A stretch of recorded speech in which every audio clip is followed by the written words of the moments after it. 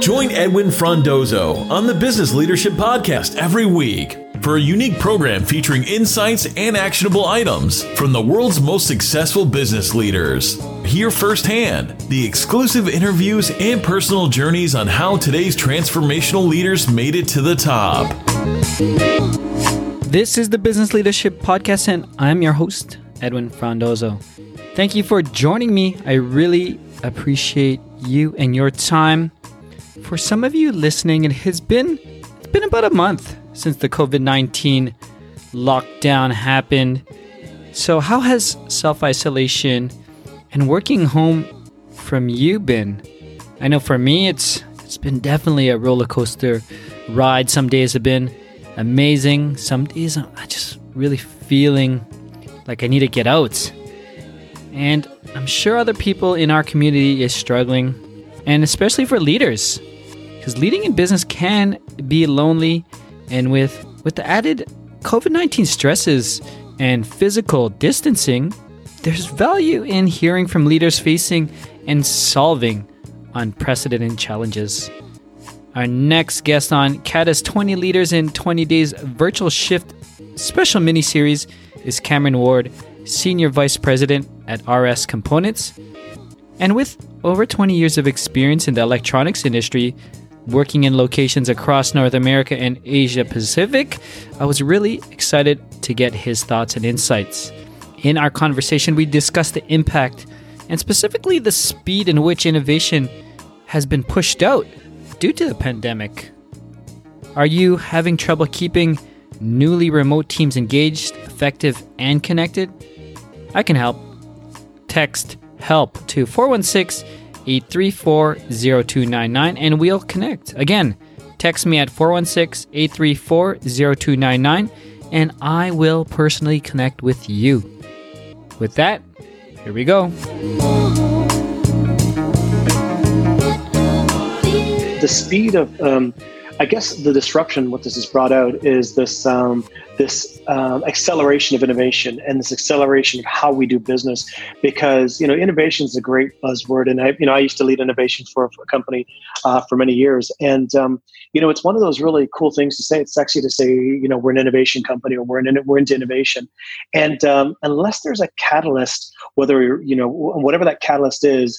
Unless it's something of epic proportions, either backed up by an event like COVID-19 or a lot of funding or investment, and the company's giving you a mandate like a Google or an Amazon where they are inspired and motivated and paid to kind of innovate, it's really hard. And so what's for me the last 4 weeks has been really kind of just thought-provoking or just eye-opening for me is the speed of which people have embraced or realized that they're entrepreneurs, they've got this innovation, and that we're quickly figuring out how to do business in ways we've never thought imaginable. Like older companies, more traditional companies, are showing that they've got the ability to be agile and try new ways of doing business in which ways we never thought we would ever go to. And I've got some examples of that which were really eye-opening for me. So I think just the whole speed of the good, the bad, the ugly of what's come out of this COVID thing, apart from the human tragedy, I think there's been an incredible amount of exciting things that will come out. Not today, because there's the tragedy of what's happening is quite epic. But it's what's going to come out from the business world, and I think is going to be kind of really, really exciting for entrepreneurs and small Canadian companies and businesses alike.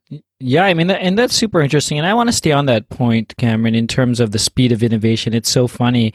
You could have the greatest solutions, but like you said, it's these catalysts that really, really get us moving. Because I'm a tech entrepreneur as well, and I provide telecommunications, remote work from home, disaster recovery, and trying to sell those things.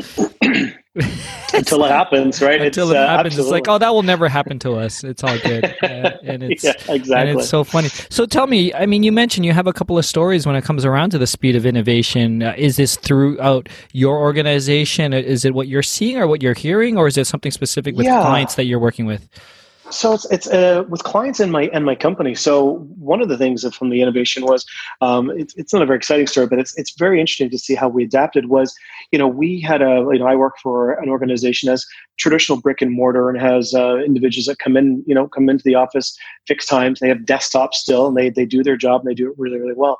And then when this whole thing started coming about, we could, you could see this tsunami effect. Is kind of the wave went out and it started coming. You could see it, and some people were in denial, and not in our organization, but there's people just like, it's not going to impact us.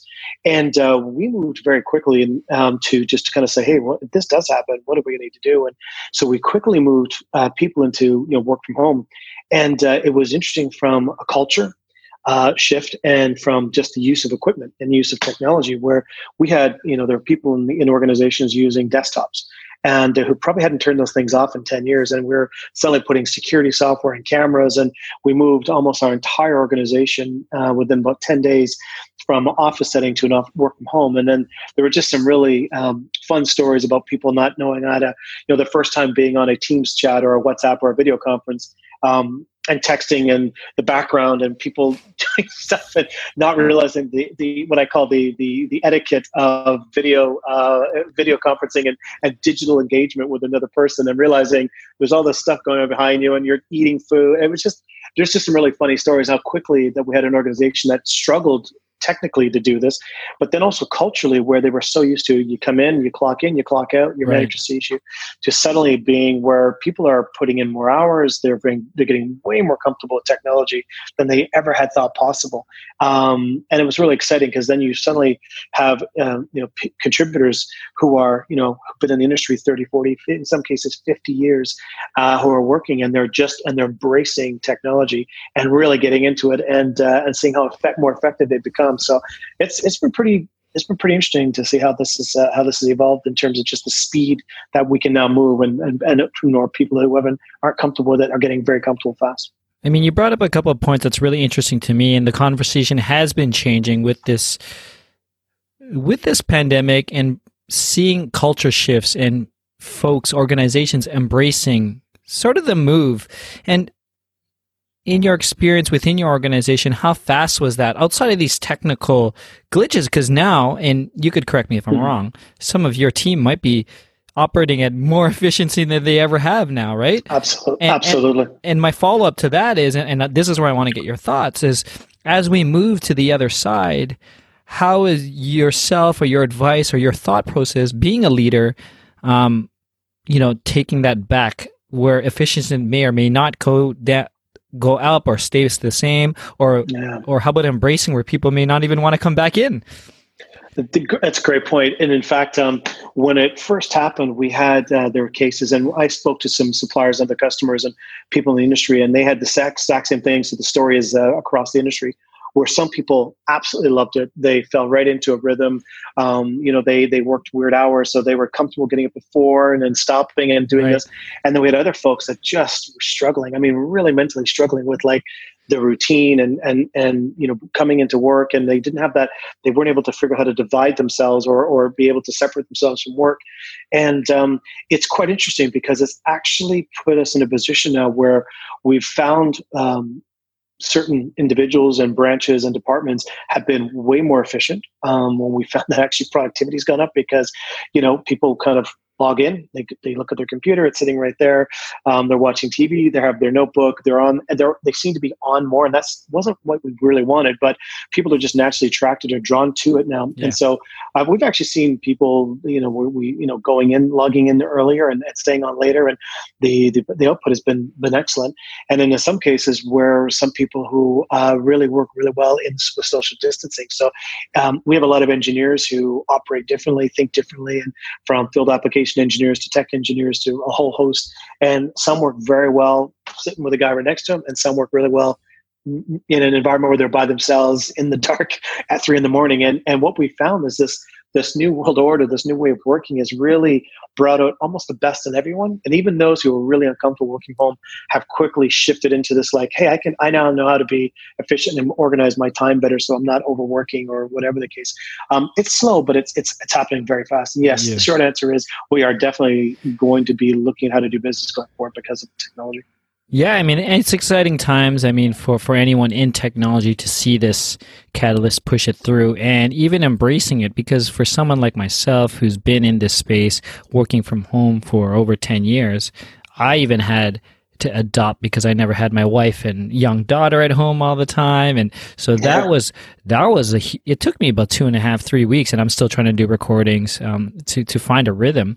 How about yourself, like in terms of the challenges for yourself? Because I know for one, it's hearing that teams are having these challenges or embracing it, but then it's also the leadership where they're actually going through the same thing as well, and they have to lead and still try to provide this positivity and examples as well.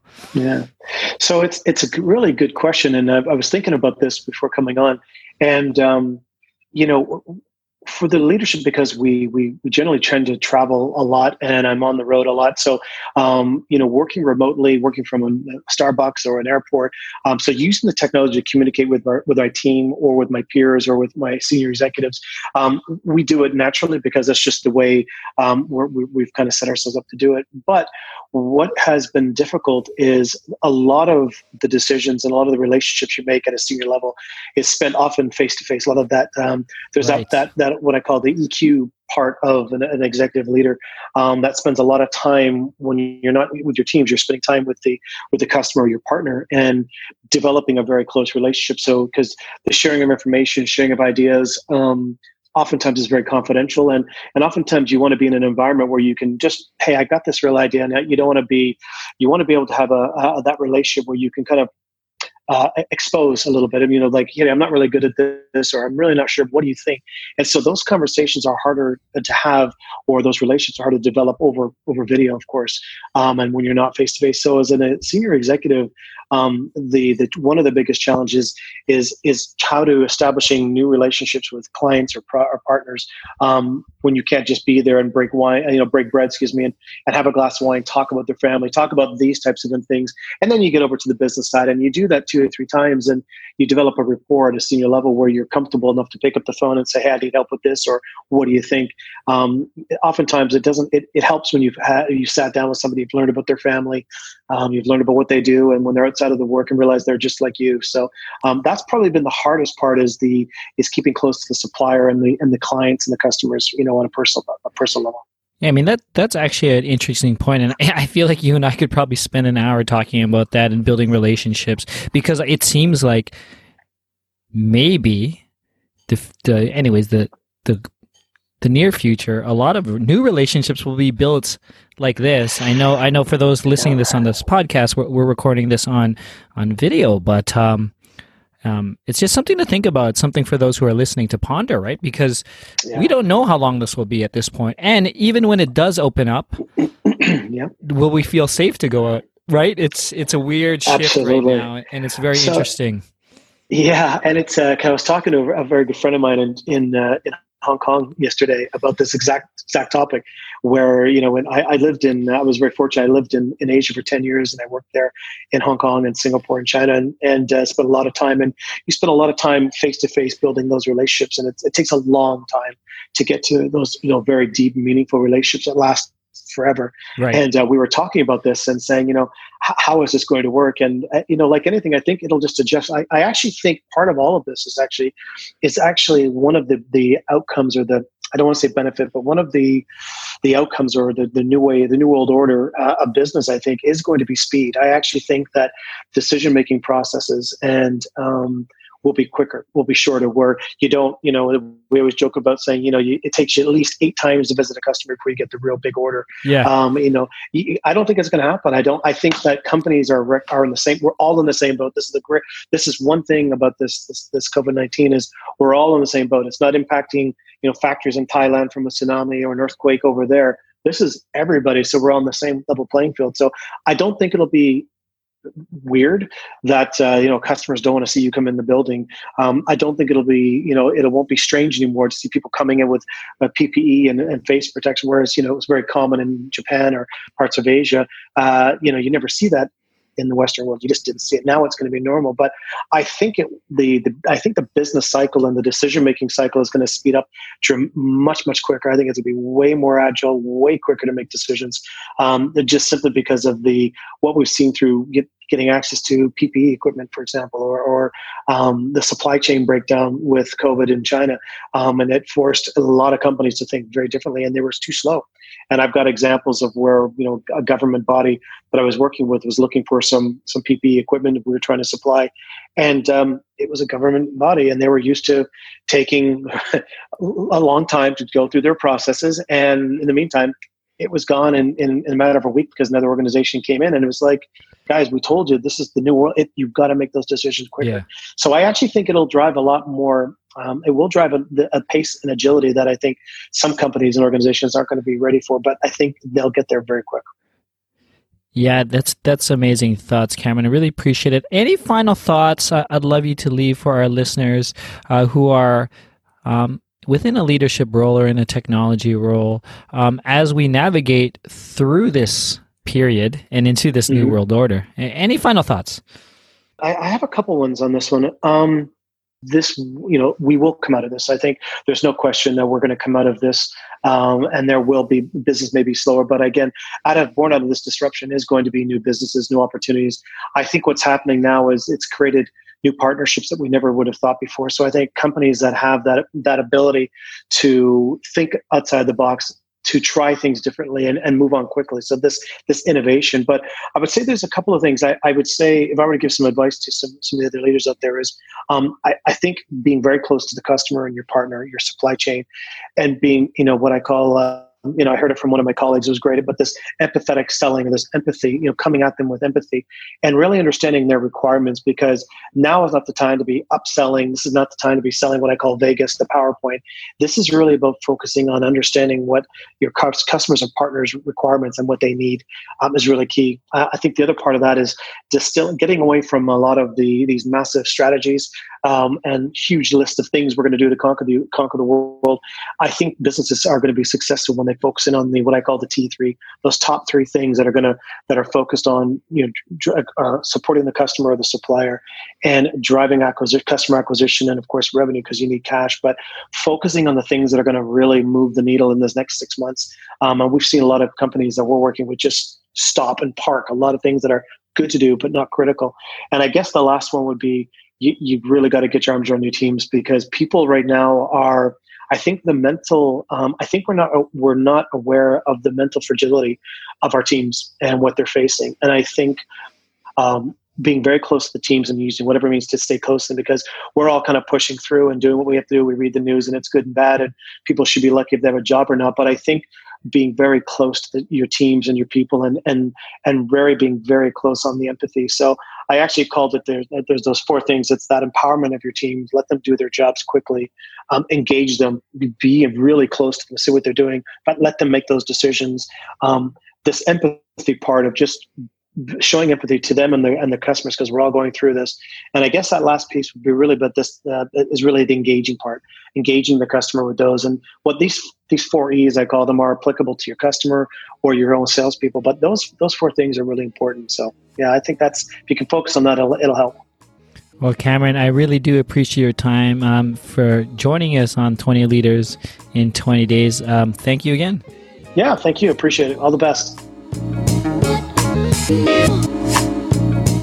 That's it, Biz Leaders. Thank you for joining me on another episode of the Business Leadership Podcast. This was episode 158, CATA's 20 Leaders in 20 Days Virtual Shift Special Mini-Series. If you want to learn more about this mini-series, Virtual Shift, Cameron, or anything else that we discussed, please go to thebusinessleadership.com/158. Having trouble keeping your newly remote teams engaged, effective, and connected? I can help. Text HELP to 416-834-0299 and we'll connect. Again, text me at 416-834-0299 and I will personally connect with you. And if you found this episode useful, please subscribe, rate, and leave a comment on your favorite podcast player. Thank you again, be your best. Thank you for listening to the Business Leadership Podcast at thebusinessleadership.com.